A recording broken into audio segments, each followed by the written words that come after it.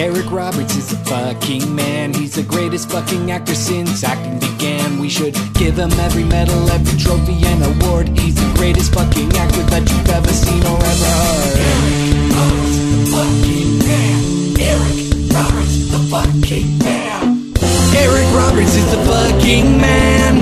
Eric Roberts is the fucking man. If there's anything that you can do, Eric Roberts fucking can. Good morning, Vietnam. It's episode number 26 of the podcast your mother warned you about. It's Eric Roberts is the fucking man, the highest and lowest rated Eric Roberts focused podcast in the world. I'm Doug Tilley, and with me, as always, is the always matrimonial Liam O'Donnell. How you doing today, Liam? Am I always matrimonial? Yeah, you are, or at least at the moment you are, Liam. That's now, true. I don't want to give too much away to our listeners who might be trying to track you down, perhaps because of your opinions on a previously discussed movie, but you are married. Is this true? Yes, I am married. You are married. Okay. But you are marrying a second person? Am I understanding this correctly? No, so I live in Pennsylvania. And Oh, it's legal there, is it? in Pennsylvania, you can get married without an officiant. You don't need anyone there who's ordained in any way. They just call it a Quaker marriage. It's just an extra $5 and you get a contract and you just sign it and you're married. So we did that for the healthcare purposes. Now, I know you don't know this, but unlike where you live in America, not too long ago, someone like me with type 1 diabetes, I could just die because fuck me. But my wife had, or at the time, my girlfriend had healthcare. And so we were already engaged at that point. So we did like the legal marriage. And then we're like, oh, we'll get married officially, like in a wedding ceremony, probably in the next couple months. And now, 3 years later, we're getting married. You've been swindling the government for 3 years. Well, no. So what ended up happening was I was trying to get healthcare through her job, and then we got married, and then they said no. So she got a new job, and that's why we live in Easton and not in Philadelphia.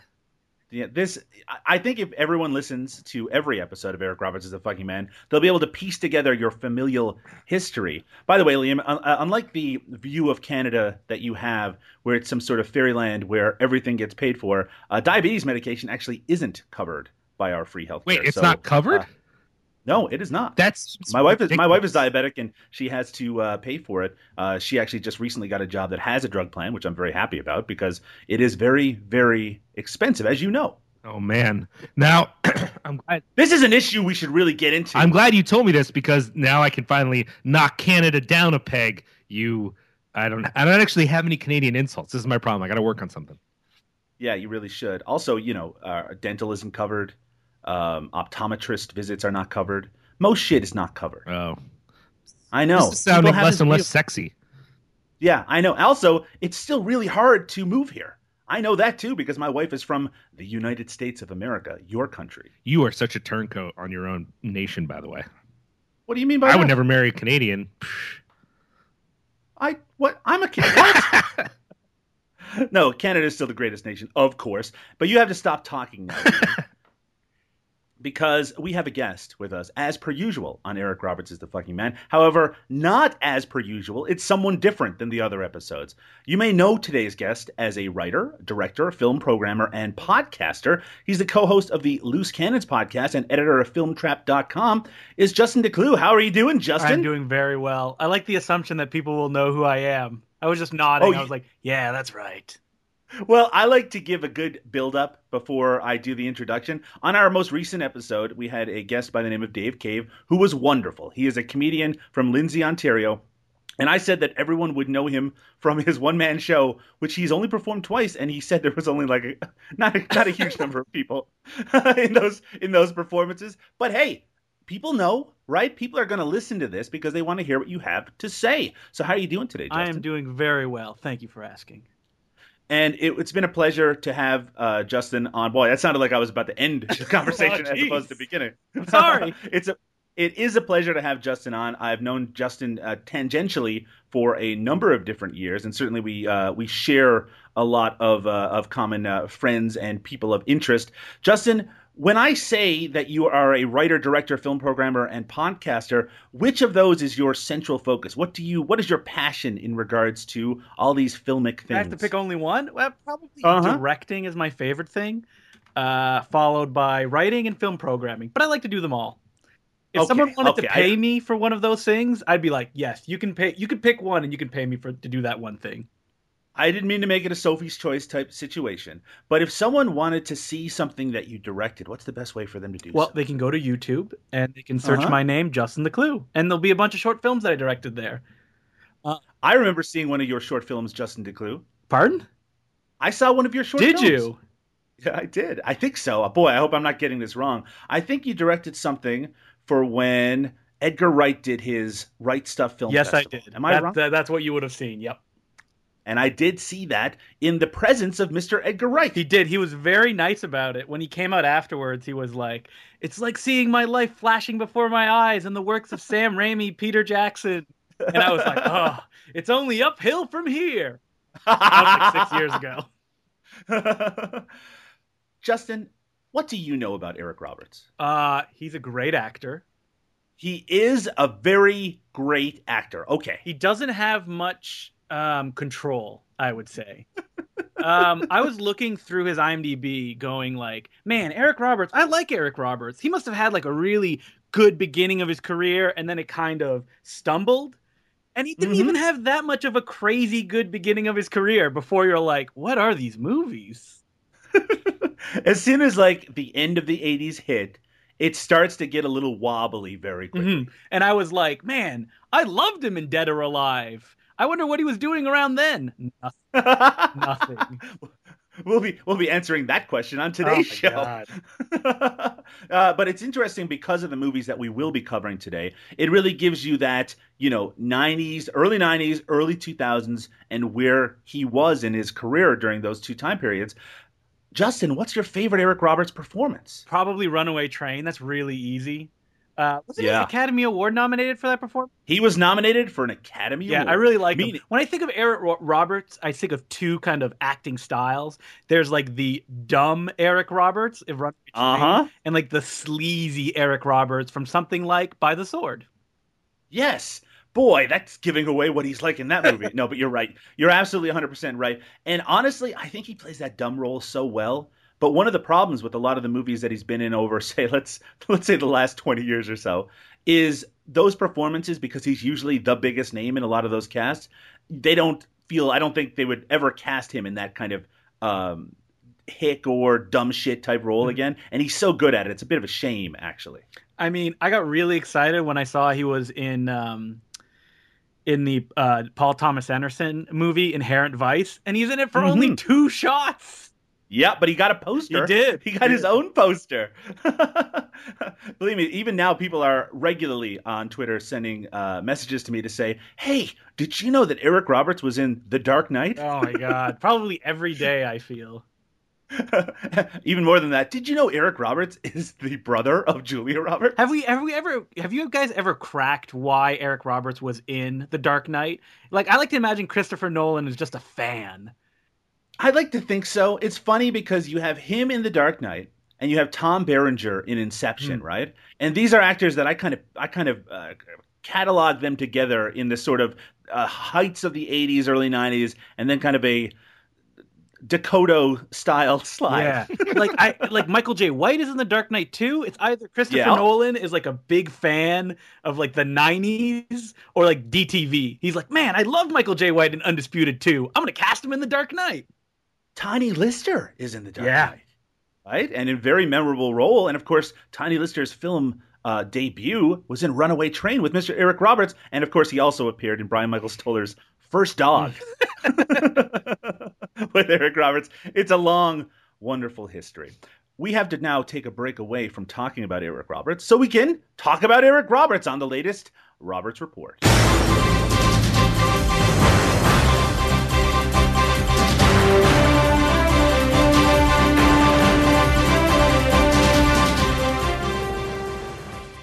Yes, the Roberts Report for episode number 26.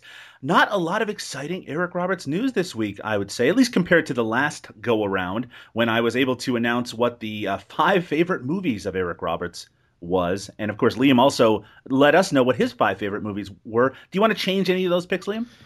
Oh, man. I would like more time to think about it. Well, you are not going to be given that.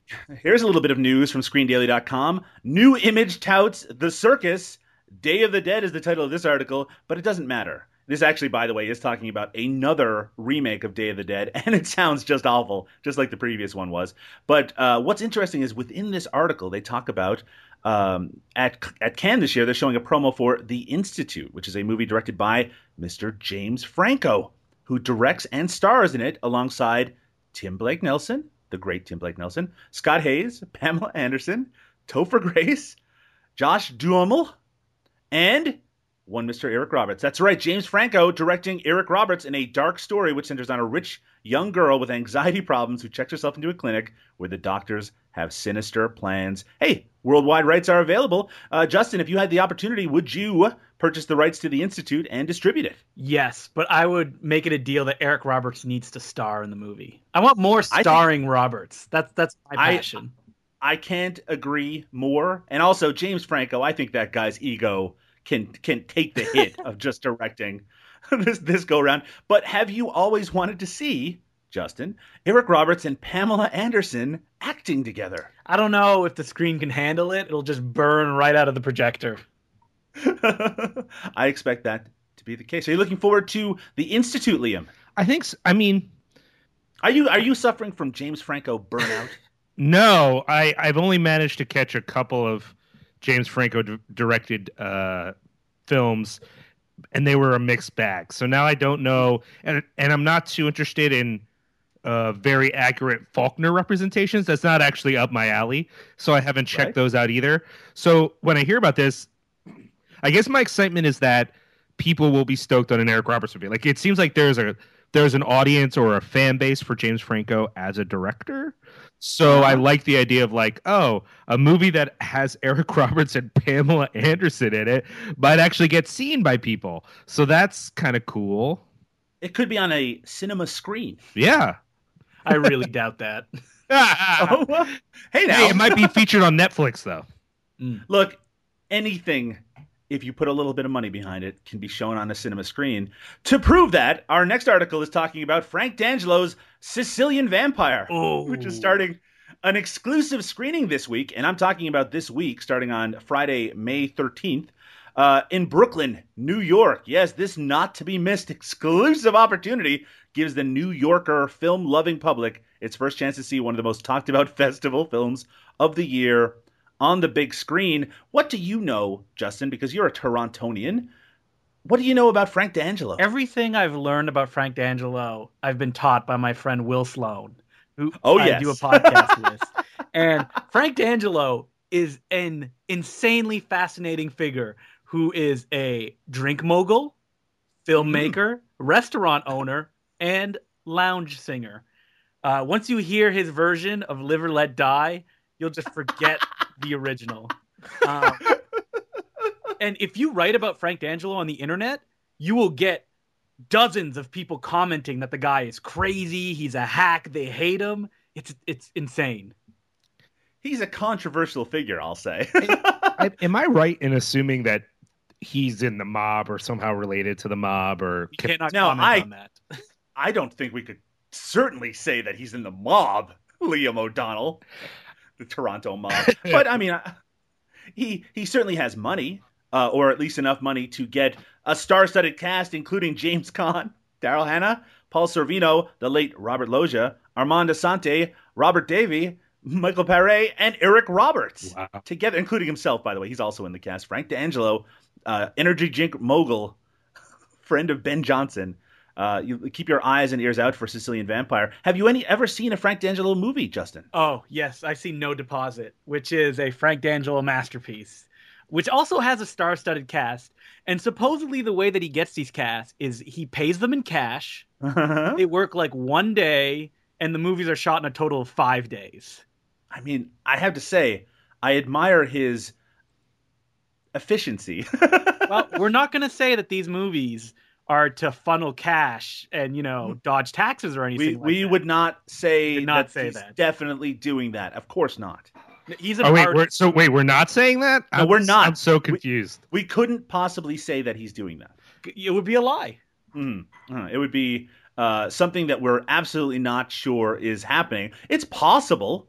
We're not saying it. I mean, But it's he possible. wrote a book, his autobiography called Being Frank, that you can actually buy in bookstores in Toronto. That sounds like a legitimate businessman to me.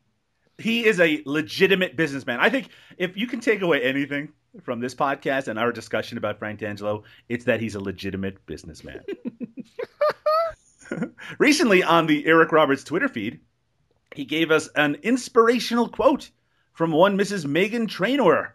Now, Liam, you are a fan of punk music. Do you know much about Meghan Trainor?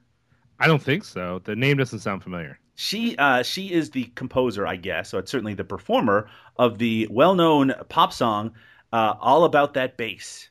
Do you know what I'm talking about? Yes. Okay. Now, Justin, do you know what I'm talking about? Yes, I know. There's nothing more punk than All About That Bass. Yeah, that's Terrible. right. Terrible. I figured Liam might not know about it because he's so punk. Oh, But I think it's been in like a million commercials at this point or something. Yeah. I've seen it not. I mean, I haven't heard it in my home because I would never allow such an atrocity, but I've heard the song. it's funny that now you're being very judgmental considering that you didn't even know the performer's name a moment ago. He liked her before she was cool, like the original Yes. album. Let's clarify. You like those deep cuts of Meghan Trainor? The number of performers who I don't know, but yet still judge. You couldn't fit them in a stadium. Yeah, I suppose that's true. You should hear her B-side cover of My War.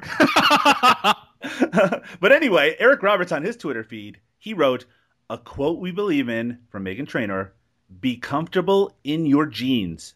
And that's spelled Genes. And he says, you amaze us, Mrs. Trainor. So he's a fan of Mrs. Meghan Trainor. So maybe you should investigate her career, Liam, and maybe you'll develop the respect for her that Eric Roberts has. Well, why don't you send me her rare shit on 7-inch and I'll check it out. Oh, I will do that. No worries there. Recently, I was in Toronto, Ontario, Canada, for a live performance of Comedy Bang Bang, the popular podcast.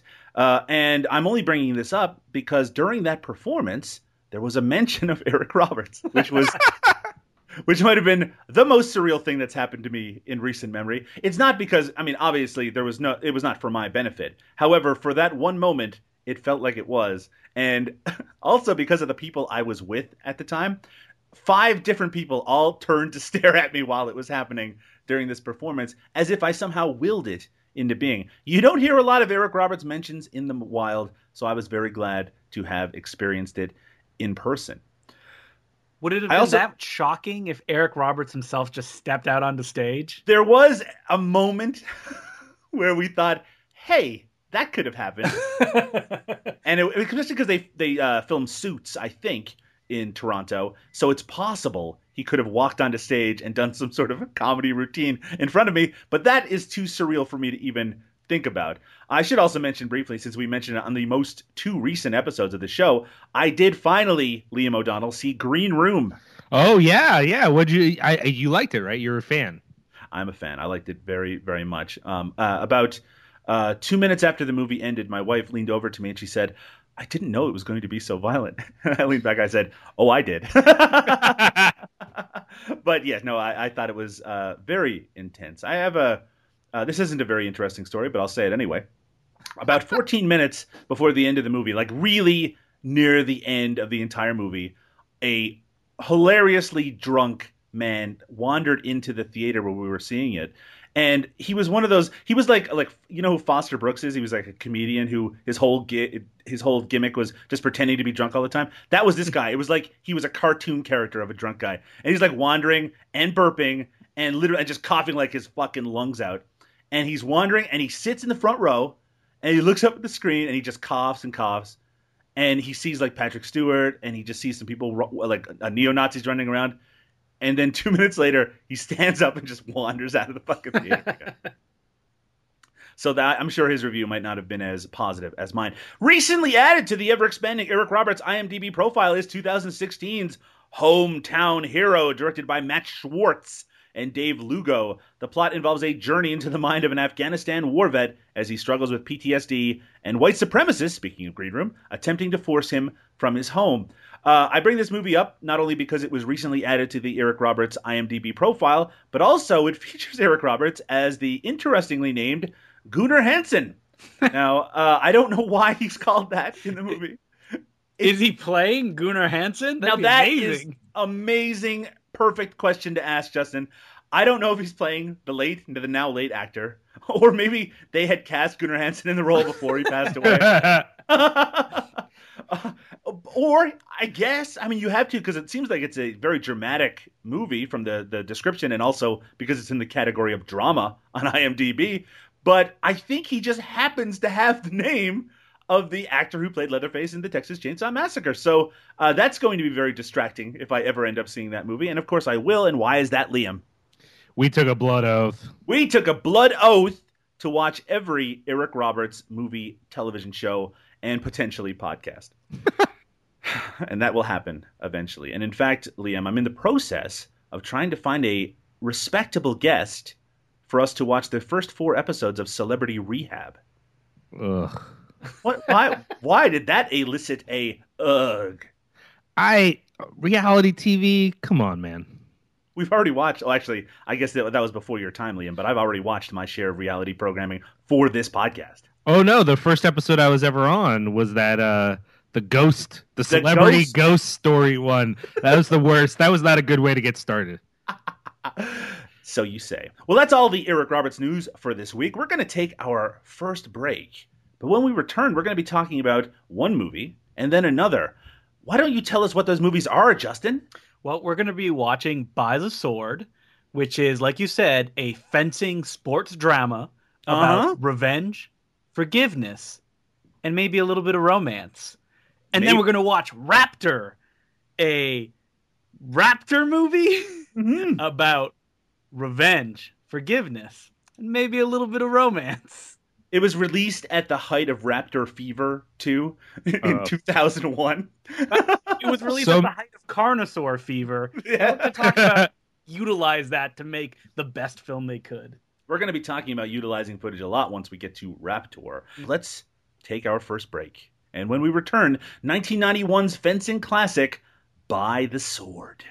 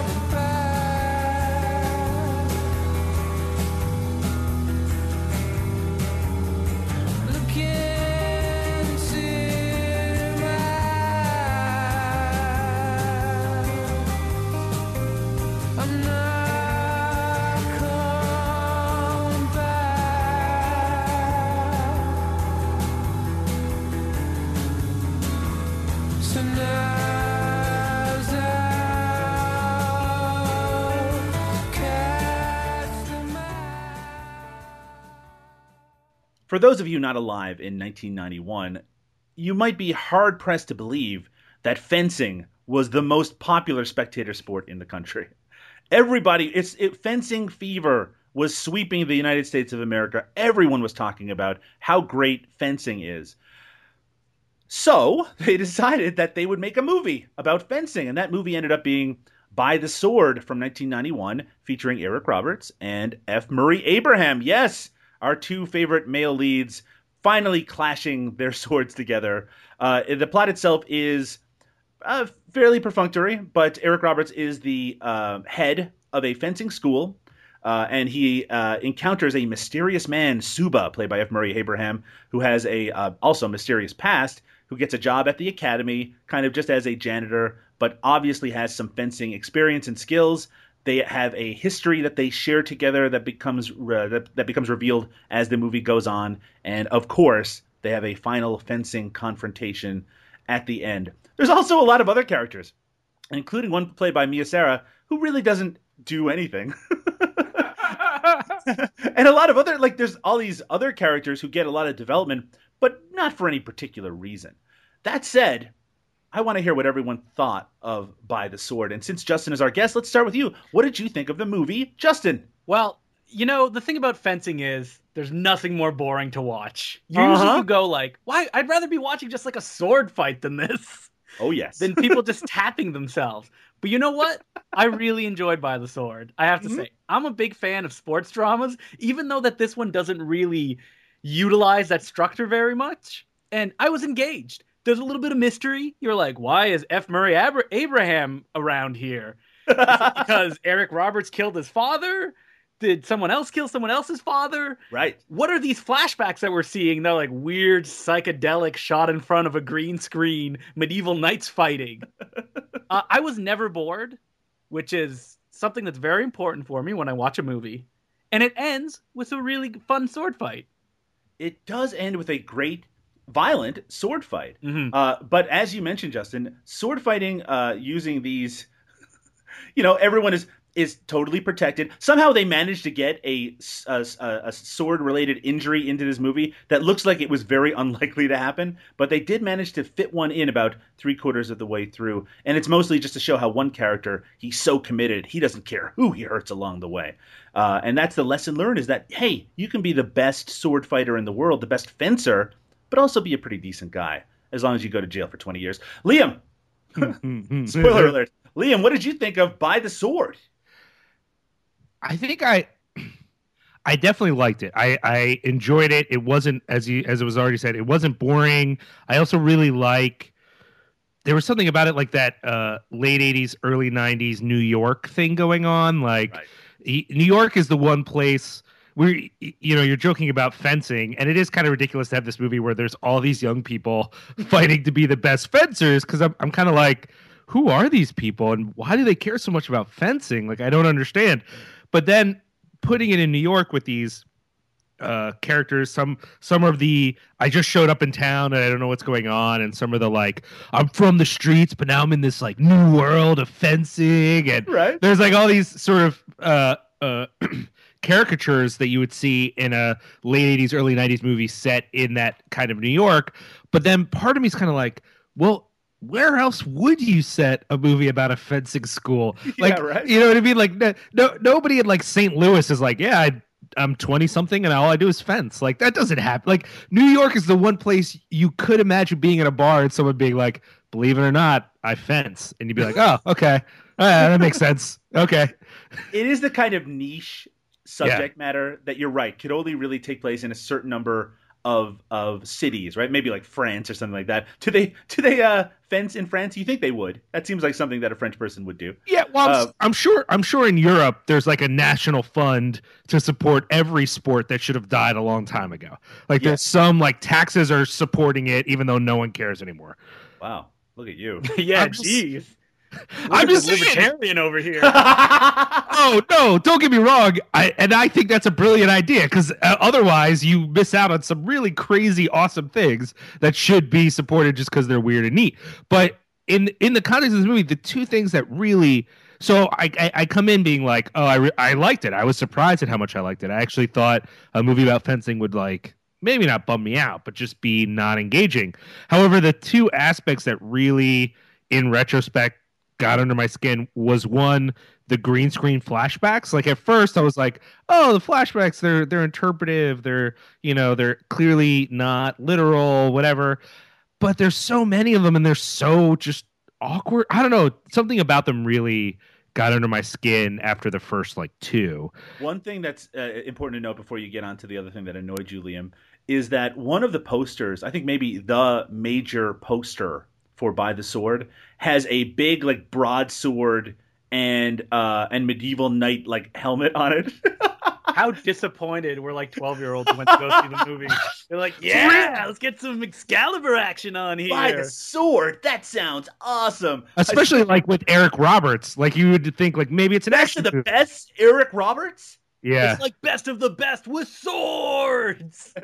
And it's not even like okay, so it's a fencing movie. So you know, if they wanted to tantalize teenagers, it could have been a fencing movie with drug use or a fencing movie with they also fight on the side or it's in the something. But there's a lot of there's fencing and there's people in their middle age still trying to like have a romantic life. Oh, and I love that. Yeah, and then there's just a tiny bit of like these young people. But this hits on my other thing. There are too many characters who I was expected to really identify with, who then nothing happens in their lives. And at first, I kind of like that because some movies you need like a satisfying ending to everyone's story, and it gets kind of trite. So at first, I kind of was like, oh, they're just going to wrap it up. But the more I thought about it, I'm like, why did I have to know so much about so many characters who don't like? You learn about the assistant coach, and all he does is like help a guy who got stabbed in the leg. Like he does some training and that's it. Like, why are there so many characters with so many arcs going on at the same time? They don't all have arcs. Like the assistant coach, true. he's only there to show that you don't need to be number one. Sometimes you just settle down and have kids, and that's the real life. Yeah. That's exactly it. And also, but I do see what you're saying, Liam, because we do spend a lot of time with the number one swordsman, the guy who wants to go to nationals or whatever the fuck it is. And we spend a lot of time with Mia Sarah's character, who's new to this fencing school. And they're supposed to give us like perspectives on those kind of different levels of talent. But aside from them fucking and eventually fighting and her costing him I don't think anyone's going to nationals after that final fight. No. But yeah, this movie should have been about breakdancing. You could have had the exact same plot for the most part with F. Murray Abraham, who was like, he was kicking it old school in 1981 and he comes back after being in jail. And that is, by the way, F. Murray Abraham, Suba's mysterious past is that he was in jail because he murdered Eric Roberts' father in a confrontation which I think I understand, but that I now need Justin to explain to me. Justin, he killed his father. Yeah, so he killed Eric Roberts' father after F. Murray Abraham, who was Eric Roberts' father's star pupil. Right. Eric Roberts' father defeated F. Murray Abraham in a fight. And then F. duel. Murray Abraham picked up the sword and just stabbed Eric Roberts' father in the back, killing him. Because he was so competitive. Wait. No. I think you guys actually have it wrong a little bit. What do you mean, you guys? I didn't necessarily agree. Well, no, I mean, I didn't get the feeling it was just about competition. I think it was the humiliation of it as well, because Eric Roberts' father has the practice sword, and he gives F. Murray Abraham the sharp, deadly sword to sort of prove the fact that he sucks. And then he specifically says that he beats the shit out of him with the practice sword. So he doesn't just win, he like physically harms him, which looking at those wussy swords is like, that seems maybe impossible, but it's possible. Like, you can really whip those fucking things. So he basically whips this kid, and I get the feeling, like, looking at his age, he's what when this happens, 18, 19? He basically whips a 19-year-old kid within an inch of his life and then turns his back like, yeah, fuck you, kid. And then the kid, like, is just pissed and he stabs him with a sword. If this incident had happened with a practice sword, Eric Roberts' dad would be alive. But it's his dumbass fault for giving him the sharp sword in the first place. Now, I made the mistake of delving into the IMDb comments of By the Sword. Why? Yeah. And one of the things that they mentioned in their interpretation of what happened was that F. Murray Abraham's character, as an 18-year-old or whatever, was fucking Eric Roberts' mom. Really? Yes. Now, did anyone get the sense that that was happening? Eric Roberts accuses him of that. That's one of the things he says. But I got the feeling in F. Murray Abraham's telling of the story that is not what was happening. Don't you think it would be great if Eric Roberts ended up. No, I guess it would have been difficult for. Well, he could have been F. Murray Abraham's kid if they'd been fucking for a long time, right? They kind of imply that the kid is like 8-10 years old. Well, maybe instead of being 18. I mean, F. Murray Abraham in this movie is what? 84? 84. I got the feeling he's like 40. Like, he's not that old. All right, we need to find a nickname for F. Murray Abraham so we don't have to say his name every time. Like Suba! There you go. Salieri! I actually checked. I'm like, he must have been in Amadeus right before this. Nope. Crawl to buy the sword. Wonderful makeup work. There's a great scene in this movie where Suba, played by F. Murray Abraham, is he's cleaning up this sword school. You think it would be pretty clean, by the way. I mean, I understand like the locker rooms would get dirty, but everyone's wearing these like clean suits. That probably is not a big job that he has. Anyway, so he's like climbing the stepladder so he can wash a window, and he's up at the top of it, and he obviously shouldn't be, and then he falls off it like a fucking idiot, and then he gets really, really angry at Eric Roberts and tells him that he should buy better ladders. Because he's angry. He has fire in his belly that he needs to calm because he also meets a 40-year-old and they go on a date and he decides to break the ice by saying he just got out of jail. So he wants to be honest. I mean, it's got to come up at some point, I guess. Not that he just got out of jail, that he murdered a man. That's why he goes to jail. But he never explains it. Like, he just says, like, yeah, I killed a guy. And she's like, all right. Yeah, you'd be like, what? Why? What happened? Well, yeah. My husband's dead, so I need someone who can be a plumber. So that's how this is going to work out. There's also a scene in this movie where F. Murray Abraham is trying to teach the younger pupils. He eventually becomes a teacher at the school because Eric Roberts recognizes that he has a lot of talent. And he's listening to terrible music in his apartment. And he decides that, you know what? The beat of this music will help the students fence better, so he decides to play terrible music at the school, and it works. They become great fencers because they're doing it to the beat. I think he's playing like Gloria Estefan or some shit. It sounds absolutely terrible. What did you think of that, Liam?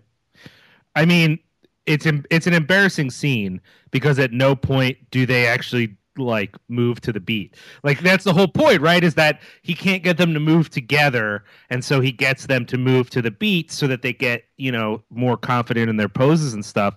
And until the scene where they do the full dance routine, but just when he's trying to get them at first, he's like, all right, you're doing it to the beat. It's actually off the beat. Like, I feel like they must have been playing a different song on the set than what's on the soundtrack, because it's not even close. Well, let's check out the year, 1991. So they were probably playing Ugly Kid Joe. Something along those lines. Justin, what do you think of Mia Sara? She struggles with a New York accent. I'll tell you, though, it's the first time that I've ever heard her try an accent outside of, now let's see. What's the movie? It's not Lady Hawk. Is it Legend that she's in? Legend. Yeah, she's in Legend. She's in Legend. Does she do a British accent in Legend? She must. I don't remember. Legend. You think that she would try that, right? Mm-hmm. But this is the first time I remember her doing an accent. And yes, Justin, you are 100% right. She does struggle with it. But what else do you think? She's pretty. I mean, there's not much to her character other than to be beaten down. And at the end, rise up and save the day because she's short. She has sex with a bad boy. She does.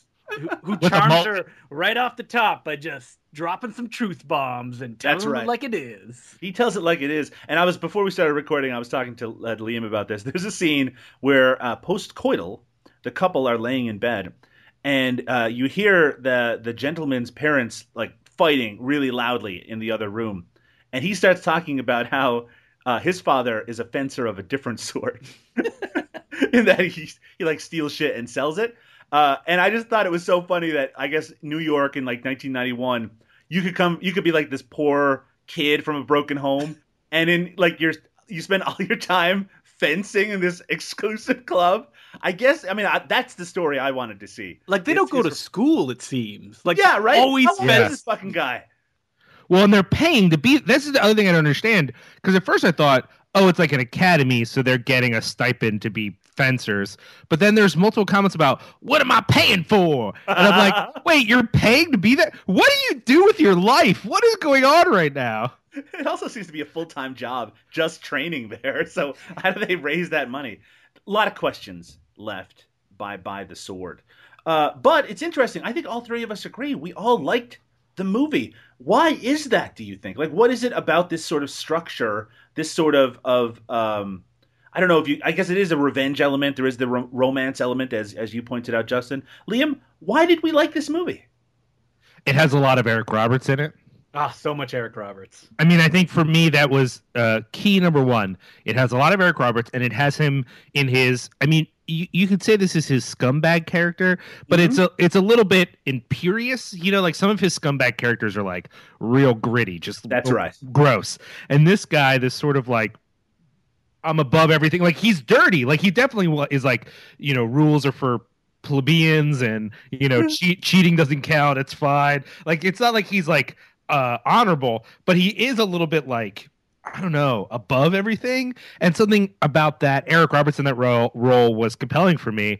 I think I also was a little seduced by the variety of stories going on with the students. Sure. And it was only, even though that helped me enjoy the whole movie, it was only at the ending that I was kind of like, wait, so we had to watch all these kids become, you know, they're not even great fencers. They're like better than mediocre fencers, just so you guys could have this awesome. And the fight is awesome. Like I'm not dissing the fight at all, but they could have just had the fight, and we didn't need to know anything about any of these people. You know what I mean? Like it doesn't actually help, I think, them get to the fight. The fight is just the fight, it seems like, separate from that. Right. And in fact, their story kind of, it's hard to tell what is the kind of central story, and then it becomes very clear at that point. I do want to say also that F. Murray Abraham does a very good performance. Yeah. He's a pretty underrated actor generally. Eric Roberts, I have to be honest, at first I wasn't sure. I wasn't sure about him because you're right. He's playing scumbag, but he's playing snooty scumbag, which is a little different. And also he's got to stay somewhat sympathetic because he's not a bad guy. He's not like, it's not like a teen sex comedy from the 80s where he's the head of Snooty High or something like that. He's above it all because he's the best. And he really does show himself as being the best. But when someone starts to entrench on that, he starts to get a little, whiny, as he would. Let's talk about the ending just quickly before we get to Eric Roberts in a little more detail. Justin, you mentioned it being a great sword fight. Do you feel that the ending of that sword fight is satisfactory for this movie? Did it leave you satisfied? Well, the thing about the sword fight is that its motivation is very muddled. Now, Eric Roberts, like you mentioned, was being a huge jerk to his students. That is made clear. He's still a little bit sympathetic, but he's kind of a bad teacher. And right. F. Murray Abraham gets very insulted by this and then challenges him to a sword fight, which seemingly is to the death. Yes. And my issue was, what is F. Murray Abraham doing? Like, is he going to defeat him and then prove that he's the best? Is he going to surrender at one point? Like, what is this supposed to achieve? His end game seemed to be very not clear, even after it ended. Yeah, even after it ended, and spoiler, Eric Roberts goes, "You know what? I forgive you." And you're like, wait, what?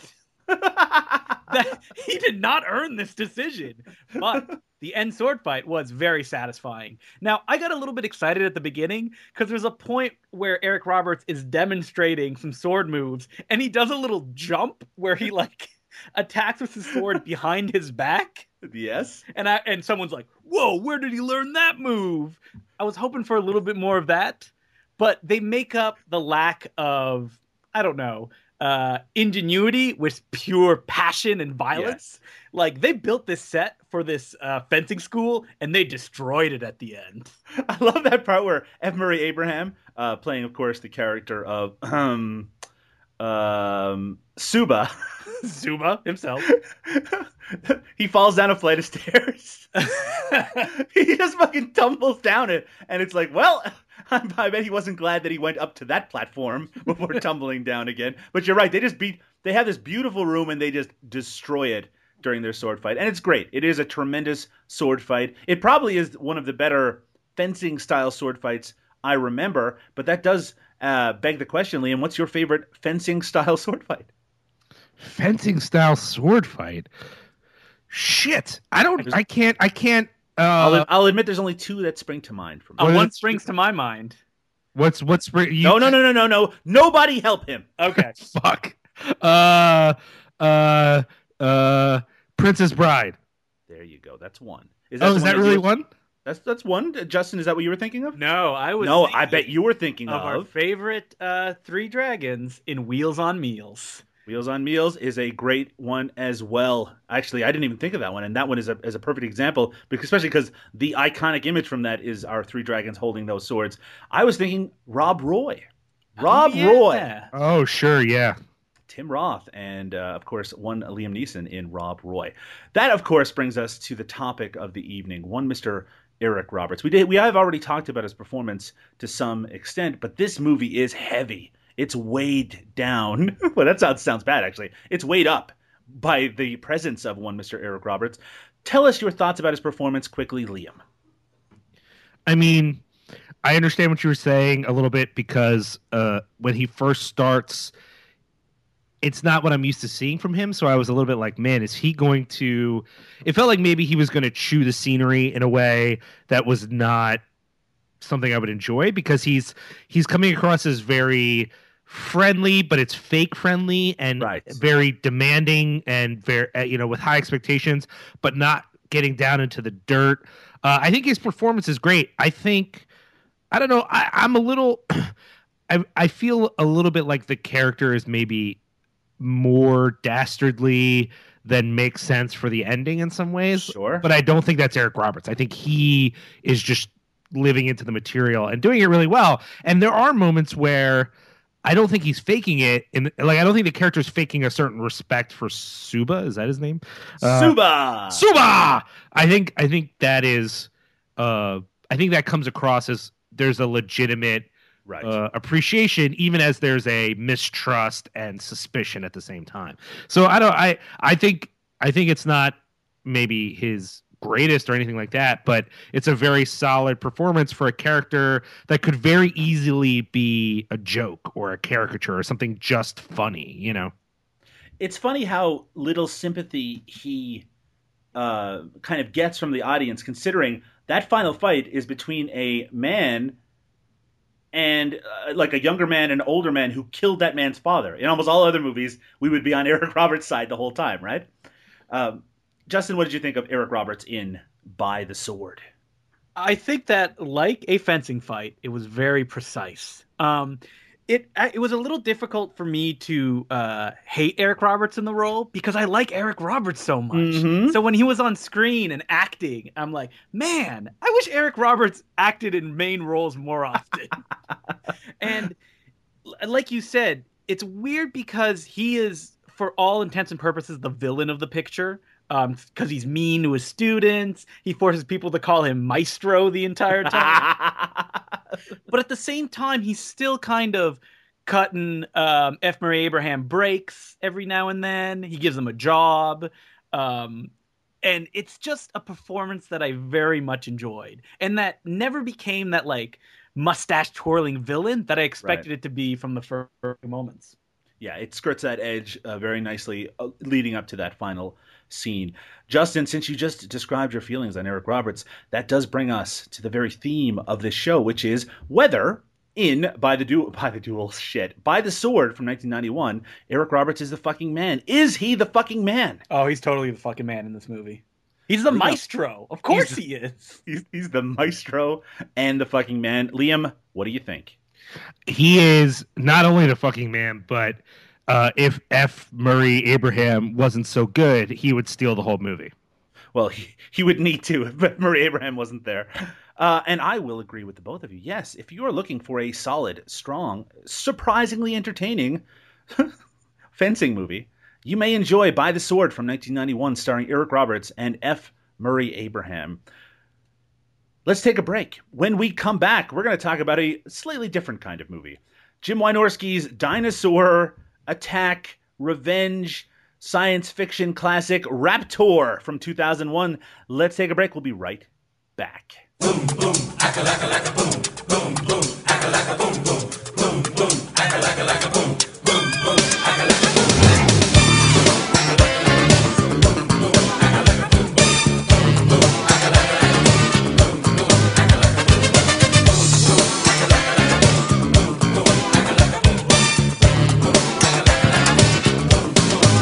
It was the night.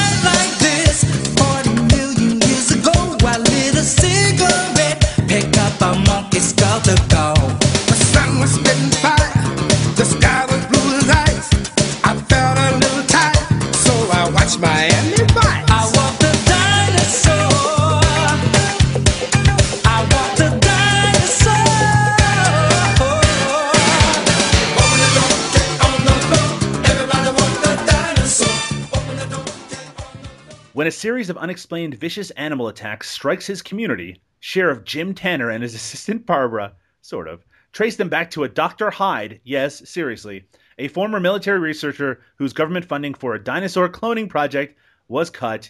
It's dinosaurs. It's Eric Roberts. It's Jim Wynorski. It's 2001's Raptor. Yes, a dinosaur movie from 2001. And hey, you ever seen the movie Carnosaur?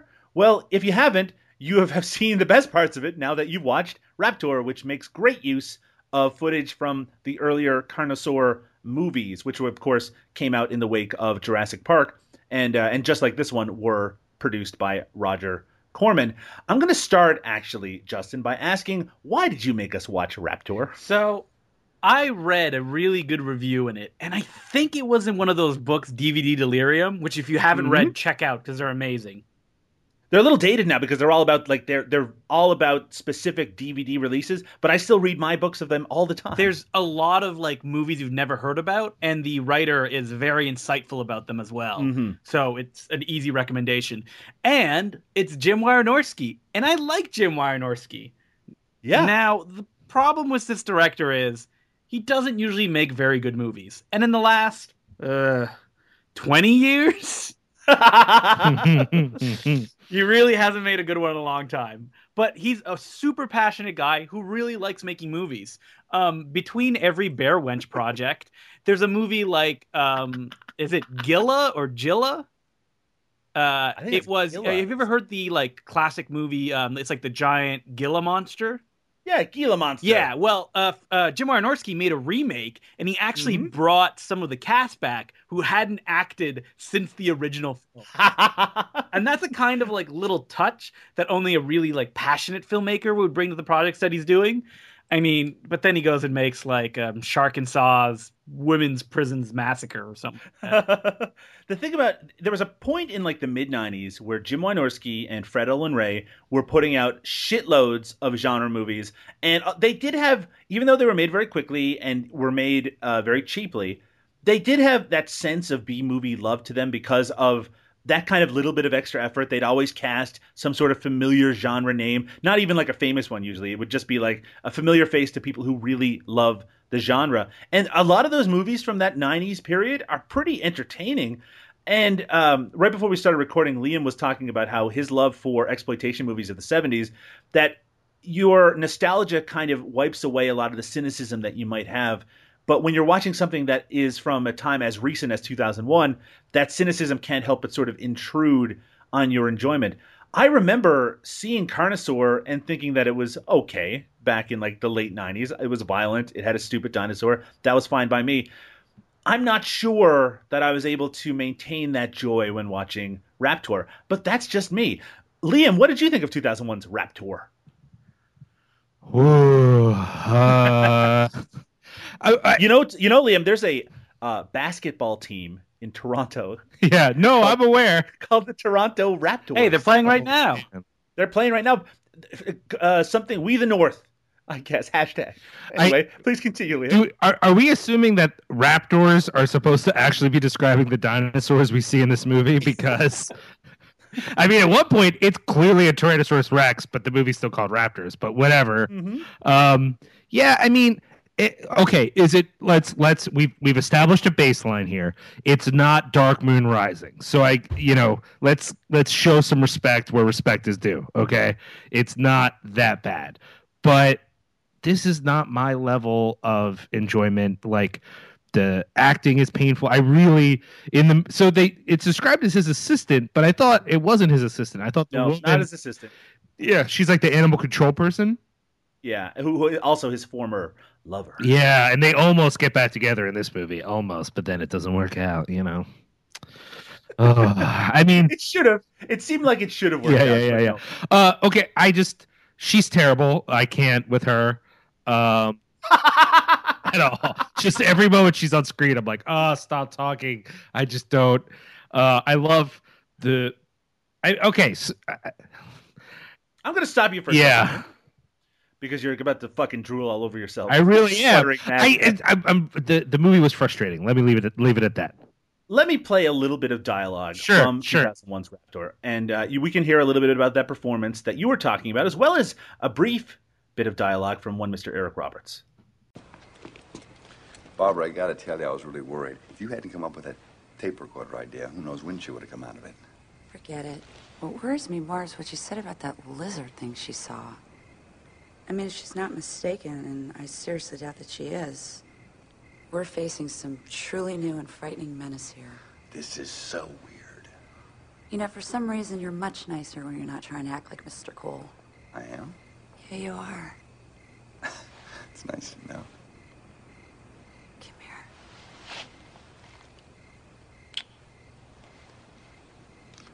Well, what do you think? Have I still got it? Not bad for an old guy. An old guy. I get a little gray at the temples, and I'm suddenly an antique. Some antiques are highly sought after. Prized possessions. Worth seeking out. Worth bringing in for a nightcap. Barbara, I would love to. Now, that probably sounded like it was going on, I know to both of you, for like 3 hours. Yeah. But it was really only 1 minute and 10 seconds of the dialogue from 2001's Raptor. Yeah, so he says that's a great idea, but he ends up going to investigate this other place instead of going in for that nightcap, which was probably a bad idea in the long run, because there's a part about 3/4 of the way through this movie where Eric Roberts and this woman, who at that point had been the complete focus of the movie, they're pushed to the side, and all these military guys become the main characters for a while. Yep. Listen, they have some footage from Carnosaur 3, and they want to use it, so these military guys have to show up. And it becomes like super confusing about why you're supposed to give a shit about anything that's happening at all. But I haven't asked you, Justin, what did you think of Raptor? Whoa, I really didn't like this movie. Okay. When I think about Jim Wynorski, I like to think of him as the guy who made movies like Chopping Mall or The Lost Empire. Oh, I yeah. listened to the commentary track for The Lost Empire, and Jim Wynorski talks about how he put everything he had into this movie. And there was even like a joke where an actor from Lassie appears, and you hear a dog barking in the background, and it's the actual dog from Lassie, and that's the joke, like a little Easter egg. That is not the Jim Wynorski that made Raptor. This is the Jim Wynorski who, like, he needs to make that mortgage payment or he's going to lose the house. And he needs to make something. And that's Raptor. Yeah, absolutely. It's really strange to see. We were talking about at the beginning, right? The sort of slide in Eric Roberts' career. The thing about By the Sword is, though By the Sword is kind of a strange movie, it's a real movie. Mhm. You know? It's just a very niche movie. This is the kind of thing where you get Eric Roberts, and then you get Corbin Burnson, and then you get a bunch of stock footage and reused footage from older movies, and sort of piece together something from it. And it's hard to understand why anyone would enjoy this movie, to be totally honest with you. The dinosaurs themselves, which are all practical, look awful. I mean, they look really fucking bad. They're not stop motion, which some of you might be thinking. They are all... there's a couple of scenes where actually there's a person in a suit, which is fucking... I love these dinosaurs. I'm so enamored by a dude in a suit that can barely move. Like the thing about these particular appliances or suits is that the necks don't move, right? They're like very static. So every time they're attacking, it's like it's just whacking its whole head at whatever it's attacking, and it looks so like solid and statuesque. There are multiple moments where you just picture someone off screen holding a literal just giant toy dinosaur, just shoving it at someone, like act like it hurts. Just respond. Yeah, that's good. That looks good. But yeah, so I wasn't really with a lot of the dinosaur attacks. But really, I think the problem I had mostly with this movie is that there just isn't a lot of momentum to it. You're not really invested in the mystery at its core because you know what it is right from the beginning. It's really hard to understand why Corbin Burnson's character, who's a mad scientist, basically, he's Dr. Hyde, literally, and he has a project partially funded by Pakistan to clone dinosaurs, and he also is totally evil for a reason that isn't really determined, right? It's just like he doesn't give a science, Doug. Yeah, it's so much like he doesn't give a shit that these raptors have gotten out and are murdering. Like there is no way it's not going to come back to him. Like there's no way that they're not going to figure out that, hey, this place that used to do science experiments about cloning dinosaurs, and now there's a bunch of people being eaten by dinosaurs. Like, they're going to connect those two things together eventually. But he just doesn't seem the least bit concerned. Also, he's dressed up exactly like Ed Harris from The Truman Show. I was about to say, you say there's no indication of why he's evil, but the hat did it all. This is the early 2000s version of the black hat, right? Like, he's got that backwards Kangol on and weird little glasses, and I just thought, oh, clearly he's the villain. Like, look at how he's dressed. Let me tell you something, Liam and Justin, about Corbin Burnson. Do you know Corbin Burnson has one of the largest collections of snow globes in the world? I swear to fucking God, I am not making that up. It's on his Wikipedia page. He collects snow globes. That's his deal. He's going to have like his Citizen Kane moment, and it's going to be like the tragedy is going to be the breaking of the snow globe itself. But Corbin Burnson is an actor whose star has fallen so massively. It's almost shocking. Well, he's the dad in the TV show Psych, or he was. He was. That's right. He's good at. Honestly, he's a good actor. He was good on L.A. Law. Hey, he was in Tales from the Hood, and that's all that matters to me. He was in that one episode of Star Trek: The Next Generation. Remember that? Oh shit! Yeah. He's good. I think I remember in the 90s that he had a reputation for being a complete fucking asshole, and maybe that's why his career turned to shit. But I'm gonna salute Corbin Burnson for he doesn't slum it in this. I think he's trying. You know, he wants to give a performance, and that's more than you can say for everyone else that's not Eric Roberts in this movie. What do you think about Corbin Burnson? Not you, Liam. Let's start with you, Justin. Well, I mean, he's villainous. Like, the guy has a persona, and it's, the 2 days that he shot this film in, I assume, some kind of electrical treatment plan or something like that, he gave it his all. And the fact that the movie ends with him being cloned, as if we're so excited to see more of him that they're going to end on this cliffhanger, is ridiculous. Yeah, he's probably the one having the most fun in the movie, because everyone, other than that woman who has sex, is really just sleepwalking through the role. Yeah. Now we'll get to that sex in just a second. Yes. Liam, what did you think of Corbin Burnson? I agree that he's having the most fun and he's putting in the effort, but in this movie, it almost was too much. Like, it felt like he was given so little that the amount of effort he's putting in, like, it kind of hurts me. Like, I kind of just want him to relax and just back up a little bit and just not be trying so hard for this movie. It kind of made me think, like, because I was thinking about, well, what's the difference between these two movies? Well, Stuff happens. I mean, because they're both bad at what they do. But the way that By the Sword, it's kind of like, By the Sword isn't like, Nickelback. It's like, it's like that band Travis. You remember that band Travis? Oh, sure. Yeah. Why does it always rain on me? Yeah. So Travis, I don't love what Travis is, but they're pretty good at what they do. If you like Radiohead ripoff bands, they're not like as shitty as Coldplay, but they're like not. They're better than Muse? Muse becomes a whole other thing. Let's not get too into this topic. The point is that Raptor is like even worse at what it's trying to do. But like, if you have one of these bands, like let's say Raptor's trying to be like a real rock band and it's more like Creed or some shit, you know what I mean?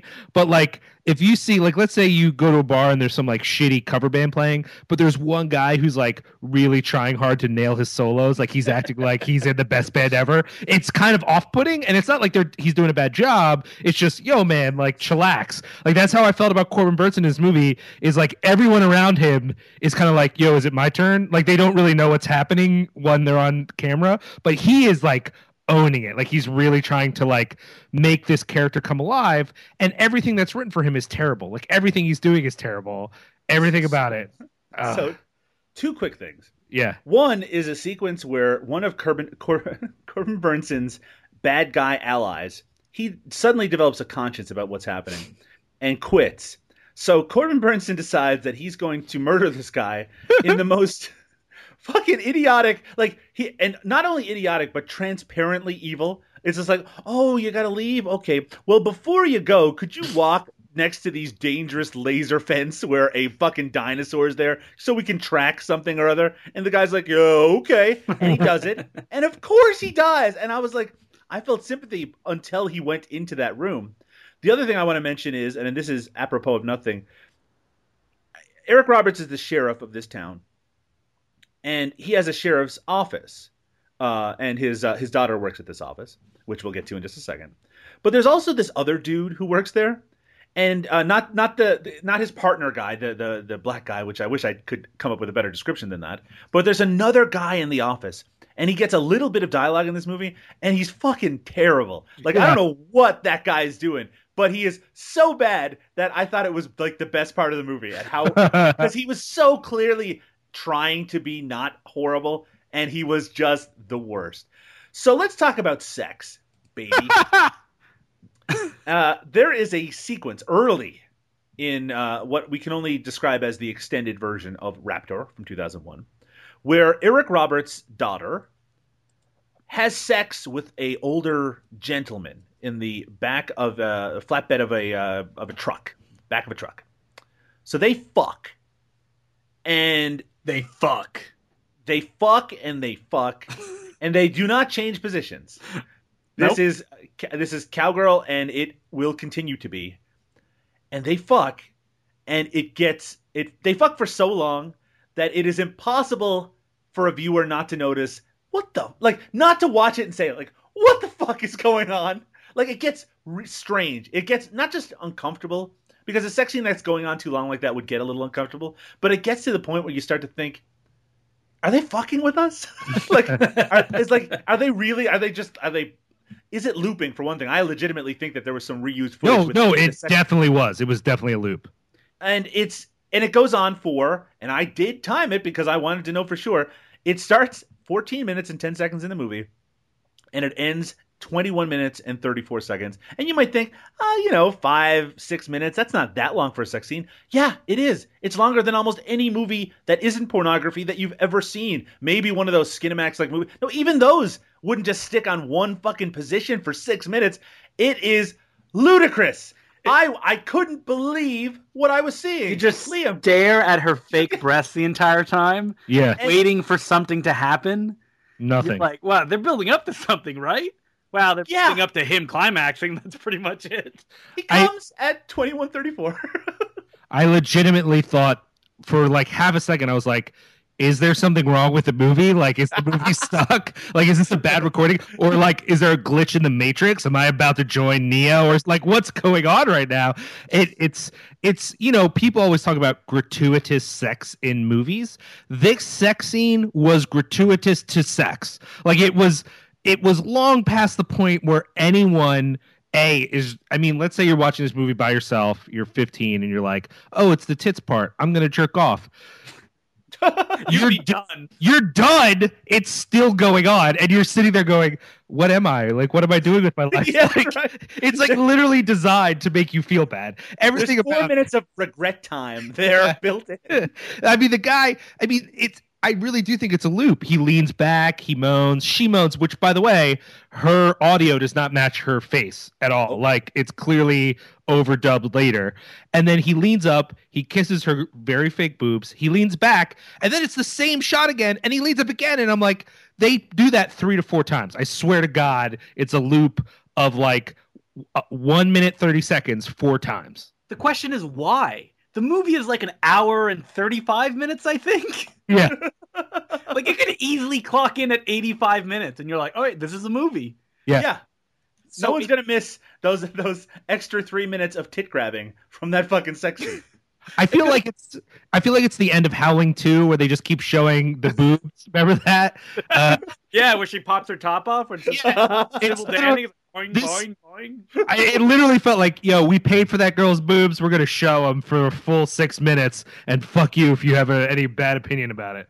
Yeah, I also Jim Wynorski, like, she really didn't want to get naked and she was embarrassed by the sex scene. She made it very difficult for him. So he was like, well, you know what? Screw her. I'm going to show it for what feels like 3 hours. let me provide a counterpoint to that potentiality, which is that the actress in question has unfortunately passed away since the making of this movie. She passed away at a very young age, which I knew about before watching the movie and made me very depressed during this particular scene. Her IMDb credits all involve her being naked. And in fact, if you go to her Wikipedia page, there's this quote, or it might even be on the IMDb page, about her winning something like 300 wet t-shirt contests. That was like her whole deal. So I don't think being nude was a problem. I think her enthusiasm to be nude, maybe it's like, no, more footage, more. But yes, what a ludicrous scene. And one of the biggest problems with this movie is when it was over, all I could think about was that sex scene, just because it was the most memorable part for how long that it went on. Depressing, actually. You know, this film is filled with dinosaur attack footage that's fairly gory, and you'd think that it'd be a lot of fun, but the fact that it's all stock footage kind of takes you out of it a little bit. And I actually went and looked through like Carnosaur 3 on YouTube, and they just lifted full scenes and characters so they could get killed in the movie. I mean, like, Jim Wynorski, he famously bought a bunch of stock footage from Columbia, including like B footage from Last Action Hero and stuff like that. And he put it in a ton of his movies. And there's a really funny movie called that stars Treat Williams. It's like Gale Force or something like that. Right. That has an action scene that is just the chase from Last Action Hero. When Arnold Schwarzenegger is driving and the kid lands in the car. Yeah. But it's Treat Williams dressed like Arnold Schwarzenegger that they just keep cutting back to. They even do that like camera move where, you know, Arnold Schwarzenegger, they go off the bridge. Yes. It's like, whoa! That exact same camera move happens, but with Treat Williams instead. I mean, that is amazing. That's hilarious, but that's not fun in this movie. That's right. It's weird that it's not fun in this. So that's what you mentioned. It's funny because it's the kind of thriftiness that we celebrate when we see it in one of those Roger Corman movies from the 70s, right? Yeah. When you see the same car explosion a dozen times, or the same kind of stunt in a whole bunch of different movies, and we're a little enamored with that, right? The whole concept of, well, you work with what you got, but here it feels like. It's almost like thumbing your nose at the audience, because who the fuck is going to watch Raptor except for the kind of people who watch these movies anyway? Can you imagine sitting down and watching the Carnosaur quadrilogy, right? And watching the movies back to back, and then like getting to this one, it's like, I've seen like half of this movie already. And the other half you don't really want to watch. I mean, like, the thing about stock footage is the ultimate stock footage movie is Hollywood Boulevard, the Joe Dante Alan Arkish picture, where they utilize stock footage in a really interesting kind of subversive way. And the thing about Raptor is that Wynorski is using the footage in the cheapest kind of, like you said, money grubbing way possible. Yeah, it's taking a scene from another movie and saying, well, now that's a scene in this movie. It's the exact same thing. There's no different context. It's just now here instead of there. I honestly think part of it, though, is the energy, though. Like you played that dialogue. If that dialogue led into some batshit gore sequence or some crazy action scene, then you'd be like, oh, sure, that was funny. It was funny they talked that way, and now I'm entertained. Or if the stock footage was surrounded by things that were fun or didn't take itself seriously or whatever, but like no part of this movie is, again, not only is that sex scene crazy, but because it was so crazy, it was, for me, almost the most entertaining part of the movie other than Corbin Burnson. And even then, by the end, I'm like, oh, you know what? I'm done with Corbin Burnson. I don't care about his late 90s hip-hop group that he's clearly in. You know, Color Me Mad Scientist or whatever it is. Like, I think he's in a New Jack Swing group, actually. Oh, yeah, that's fair. That's true. I should have thought of that. Liam, it's funny that you mentioned what that dialogue that I played leads into, because what it leads into is the actress in question going into her house, stripping down to her underwear, being very frightened for a moment, and then a dog jumping on her. Well, to be fair, that actually worked for me, because when they first show her and they show this shape, I thought, that was clearly a dog. Don't tell me they used the dog to represent the dog. Like, I thought we had reached a new low in the special effects. And then when it was actually a dog, I was like, oh, okay. That was the only smart part of this whole movie. I love how the dog comes at her like like pause first in a way that she would have had to have seen Yeah. it. Well, someone Maybe clearly it was threw that dog.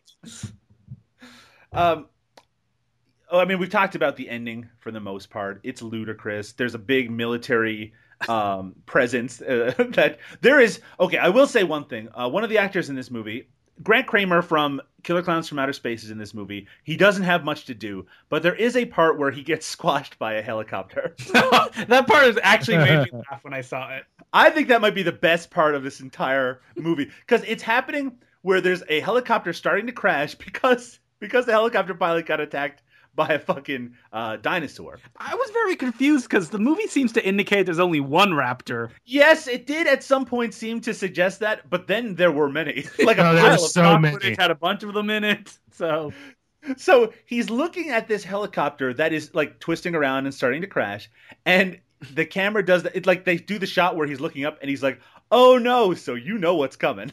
Even though you think he could run to the left or right or backwards and probably avoid getting squashed by the helicopter. Not in this case. He gets fucking like squashed. He gets totally fucking squashed by this helicopter. And it's a fine moment. And I wanted to bring it up because it is one of the finer moments in, especially at that part of the movie, where it's a lot of violence and a lot of shooting and a lot of these military guys saying fuck. Like that seemed like it was gratuitous as well. And I'm speaking from the perspective of someone who has a podcast called Eric Roberts is the Fucking Man. And all these guys are interchangeable. They are, as we mentioned already, just use the same footage from the previous movie. And then it leads up to a final confrontation between Eric Roberts driving some sort of equipment. What would you call that, Liam? A tractor of some sort? It was a tractor, but it's clearly two different tractors. Yes, it's clearly two different tractors. Him versus a Tyrannosaurus Rex in a fight, which is more like a sumo fight, right? Because he's trying to push the Tyrannosaurus Rex off of like a height. Yeah. He's trying to push It looks like an elevator shaft. It looks like they tossed a T-Rex shaft. down an elevator shaft. Yeah, so that's it. It's a sumo fucking match between a T-Rex and Eric Roberts in a tractor or two tractors that ends with the T-Rex getting pushed down a big shaft. And that is the climactic moment of the entire movie. How satisfying did you find that, Justin? Well, the thing about that particular scene is, if I'm not mistaken, has appeared in every Carnosaur movie. like the tractor versus the T-Rex was so good that they had to reuse it over and over and over again. So that particular bit of stock footage was kind of like a warm blanket on top of me, where I was like, oh yeah, I know that footage. That's pretty funny. As far as being satisfying, nah, not at all. Not at all. I did like all those scenes, all those like shots of Eric Roberts in the driver's seat, just kind of shaking around. Well, I mean, they show him get into this Bobcat with a short, shovel thing on the front, and I'm looking at it going, well, but you've shown the T-Rex as being so big. Can't the T-Rex just pick that shit up with its mouth? Like it doesn't, like he can't actually push the dinosaur with that thing. And then midway through the sequence, it's an entirely different piece of equipment that actually you could push something with. And then, Ooh, that's lucky. yeah, and I'm just watching it going like, oh, they solved the problem without ever actually solving the problem. What the fuck is going on right now? Like, you could have had the same effect by just showing him get into it and then use the stock footage. We didn't have to have I think there's actually 3 separate shots that show you the full piece of equipment he's getting into to make sure you know what it is, and then it's not the same thing in the stock footage. As Justin mentioned, there is a stinger at the very end suggesting that Corbin Bernsen's character, who gets killed and eaten in a very hilarious way by the T-Rex, he actually has a clone, as does his assistant, that's going to allow him to continue his research. Look for Raptor 2 at some point down the road.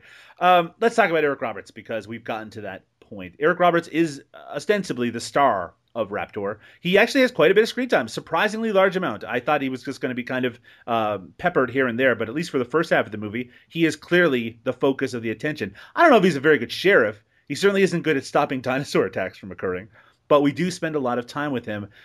What did you think of the performance of Eric Roberts in Raptor? Let's start with you, Liam. Great. Like, I mean, here's the thing. Very bold words. Well, here's the thing. Great in the sense of what I wanted from him in this movie was for him to be ridiculous. You know what I mean? Like, I didn't go into this wanting the sort of Eric Roberts you get in By the Sword. What I wanted was him to be kind of goofy and silly and whatever. And that's what I got. And the fact that the actual movie itself is completely unsatisfying and that everyone else in the movie, other than Corbin Burnson, is like painful to watch on screen is like not Eric Roberts' fault. Like, he was just doing his thing. Now, is it his like is it like his best performance? Like, no. But I wasn't looking for him to be amazing. I was like, oh, this is gonna be funny. And he has a few moments that I was like, I can't believe what Eric Roberts is doing right now. So, you know, it was fun. I was like, Eric Roberts, that's great. Starting to think you're an Eric Roberts apologist over here. Oh, wait a minute. I said I would kill him over Dark Moon Rising, so I won't say that. That one wasn't his fault. Justin, what did you think of Eric Roberts? I mean, he's very sleepy in this movie. Uh-huh. Like, he knows what movie he's in. Like, I can imagine getting on set and Jim Wynorski being like, listen, you have to wear these clothes. And they're like, why? Well, if you don't wear these clothes, it's not going to match the special effect. Right. And I feel like the long, dark night of the soul that the actors probably felt when that happened. When they're like, what are we doing? But Eric Roberts, he's a seasoned veteran at this point. Right. He knows what he's doing. So he's going to say his lines. He's going to act, you know, goofy, but not goofy enough to make him like really memorable. I mean, the most memorable thing he does is his daughter witnesses her boyfriend get killed by a dinosaur. And right decision. And then she goes into a coma. So Eric Roberts makes the decision. You know what I'm going to do? I'm going to play the sound effects of, I guess, is it the sound of his daughter and her boyfriend being attacked by the dinosaur? No, it's a different dinosaur sound. Then how did it match up with the footage that they didn't. It did. Well, that's because they just played the same noise that they've been playing the whole movie. Right. Because as you know, when you have a traumatic incident and you can't get over it, you just have to relive it over and over again until you just snap out of it. That was funny. I wish more stuff like that happened in the movie. Yeah. That one was particularly ludicrous. I mean, I guess the idea was that they didn't know what that sound. Because remember the guy at the facility, like the high tech facility that just looks like an abandoned power plant. They hear that noise and he's like, "Oh, it's pipes." Pipes. So they're only testing out their theory, but then they don't really like. They just ignore the fact that they don't know what that sound is, and then they were like, "Yeah, that was the right thing to do. I was smart to do that." Well. We're to that point. Let's start actually with you, Justin. Is Eric Roberts the fucking man in Raptor or not? Ooh, it's hard. Yeah, I mean, he's not given much to do. It's Eric Roberts. I like to watch him on screen. Like, if you asked me, like, remember that really memorable moment in Raptor? I'd be like, ooh, I guess. I mean, Eric Roberts is there, right? He knocks the dinosaur off into what looks like an elevator shaft, and then the little dinosaur model falls. But as far as an actor... Yeah, well, he's the fucking man. Is he the fucking man in this movie? I can't say that he is. That's fair enough. I'm under the impression I'm going to forget that I ever watched Raptor in about like 2 days. I mean, and that's not his fault. It's just the fault of what this movie wants to be. It wants to be forgettable. It wants to be on the Sci-Fi Network in the middle of the day and be like, oh, I watched that and now it's over. Hey, it's Eric Roberts. When I started watching the movie, I didn't know all about the stock footage stuff right away. Right. But during the credits, it said music by James Horner. I'm glad that you brought that up. I went, oh no. No! Now, for those who don't know, James Horner, a very well-respected and beloved composer who unfortunately passed away just last year, he did the music for the first Carnosaur, and this just uses the same score. Did he do the music for the first Carnosaur? Or is it just stock again? Yeah, I don't know. You might be right, actually. Yeah, because I don't think it's on his IMDb listing. But it's. Let's just make one thing clear: James Horner did not sit down and do the soundtrack to 2001's Raptor. Nope, that did not happen. Liam O'Donnell, Eric Roberts, the fucking man, or no?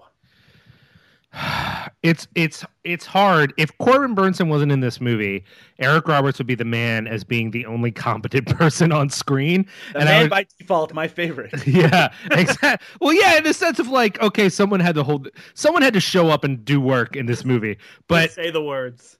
But it was Corbin Burnson more than him. So the fucking man. Yeah, I still got to go with yes.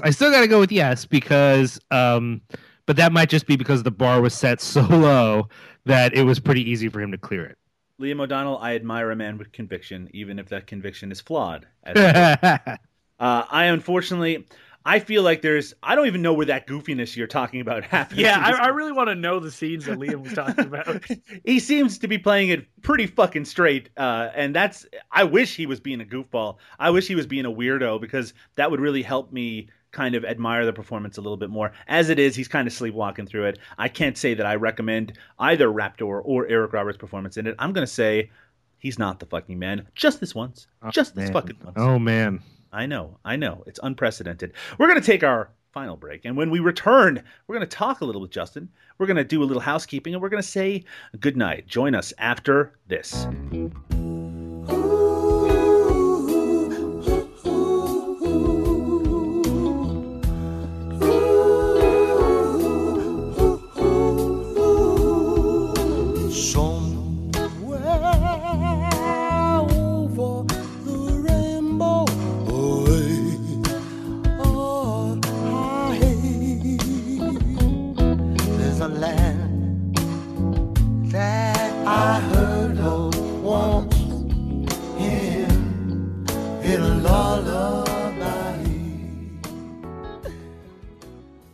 Episode number 26 of Eric Roberts is the Fucking Man, featuring By the Sword and Raptor. I want to thank our extremely special guest, Justin Decloux, for coming in and talking about these two amazing movies and choosing them for us to watch. Justin, you're someone that I've known for a number of years. This is actually the longest we've ever had an opportunity to have any sort of conversation before. And what a joy it's been. Can you tell us about your podcast and what other work you're doing at the moment? So my podcast, I have two of them. I have one called Loose Cannons that I do with my friend Matthew Kumar, where we're going chronologically through the filmography of canon films. Oh, yes. And you're probably like, oh, that's exciting. You're going to do like Chuck Norris films and Charles Bronson. Well, my pal Matthew decided that we're going to start at the beginning of canon films. Oh. So for the last, I think, 46 episodes, we haven't even gotten to the Golden Globus section. That is amazing. So what we've been watching is a lot of sexploitation films.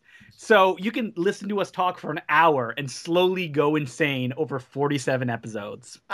And I have a second podcast called The Important Cinema Club with my pal Will Sloan. And that's more of, two laid-back dudes just talking about kind of auteurist kind of stuff. Like we just did an episode on Pauline Kael. We've done an episode on Marlon Brando and Troy Hark. We're just all across the board. Nice and short, 32 minutes, not too taxing.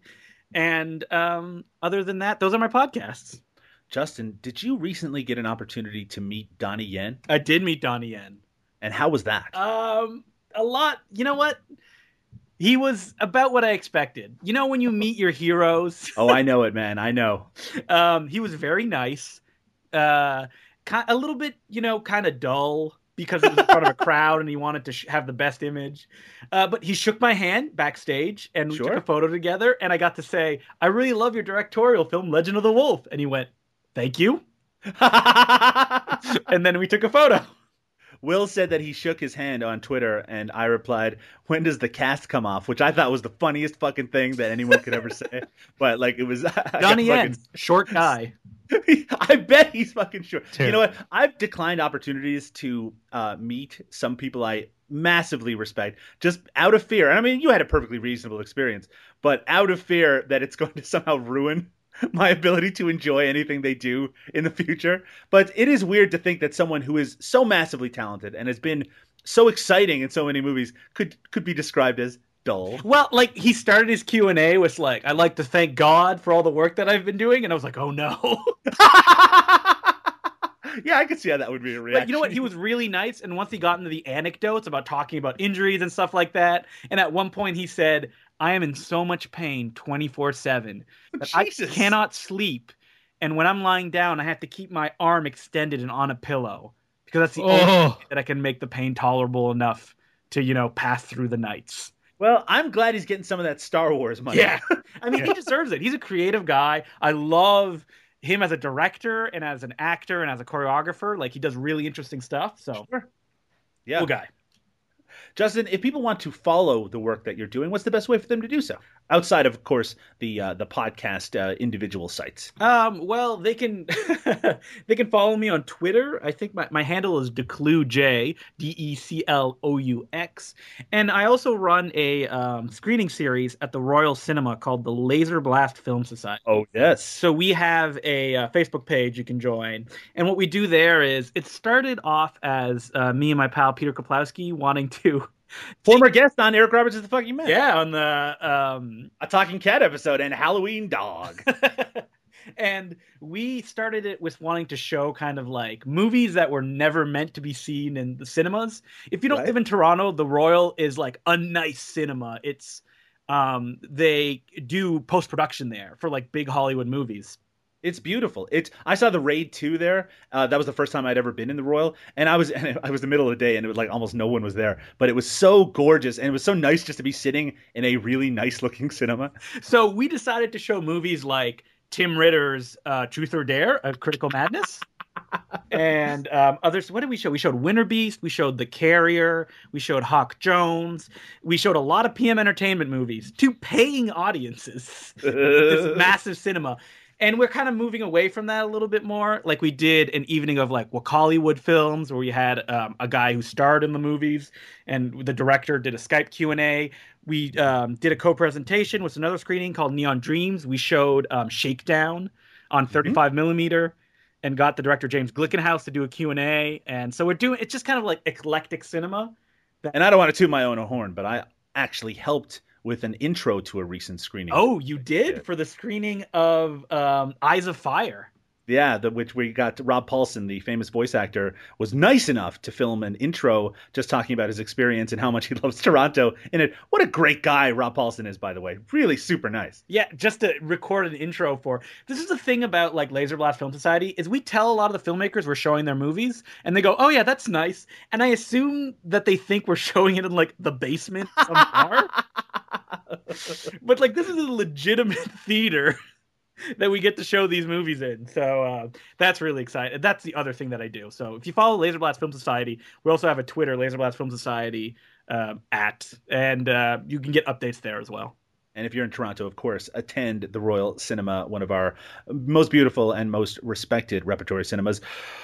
Liam O'Donnell, this is Hardcore Fest rapidly approaching. Yeah, that's true. When is that happening again? August. I'm the worst. August 5th, 6th, 7th, and 8th. August, very soon coming up. But before that, you are getting married. I am. Now, you'd like to invite, I'm sure, all of our listeners to attend. Yeah, everybody, come on out. What if Eric Roberts showed up? Now, this is a good question. I would beg him to hug me. Is that awkward? Would you beg him to pay for the fucking thing? Oh, my God. How much do you think it would cost to get Eric Roberts to show up to your wedding? This is a really excellent question. I don't actually know because I don't. Is he a convention guy? He is. Yes. Oh my, yes. Oh really? I don't know. I don't do conventions, so I have no idea who is and who is not on that circuit. I assume Doctor Who conventions. I assume if you're a convention guy, then you'll do whatever for money. So I could probably get him out at Liam Rules, LIAMRULZ on Twitter and Cinepunks.com. Cinepunks.com. Liam is sick of recording this. No, it's just we're so off. I'm like, let's get back on it. Let me plug. Right. I'll plug. Oh, please plug. I might have to go poop, so you know. All right, I know you do. And of course, yes, go over to Cinepunks.com, soon to be revamped. And of course, I'm Doug Tilley at Doug_Tilley, TILLEY over on Twitter. You can find my writing over at DailyGrindhouse.com. The return of No Budget Nightmares will be happening very, very soon. It might actually be up by the time you listen to this episode. We're covering Splatter, Architects of Fear from 1986. Should be a very interesting discussion. And also, we're going to be going bi-weekly with that podcast in the very near future. If you want to find out more about Eric Roberts is the Fucking Man, which I'm guessing that you do, go over to ericrobertsistheman.com or on Twitter at ERITFM. You can also join the Eric Roberts is the Fucking Man Facebook group. Just do a search for Eric Roberts is the Man on Facebook. But with that, friends, we must bid you adieu. We've talked enough about By the Sword and Carnosaur and Donnie Yen and other shit. So it's time for us to all go to bed and sleep for the next 2 weeks until we record another episode. So I'd like for everyone to say goodnight. Say goodnight, Justin. Good night. Say goodnight, Liam. Peace out. And good night from me. We'll talk to you soon. Bye-bye. Eric Roberts is the fucking man. Eric Roberts is the fucking man. Eric Roberts is the fucking man. If there's anything that you can do, Eric Roberts fucking can.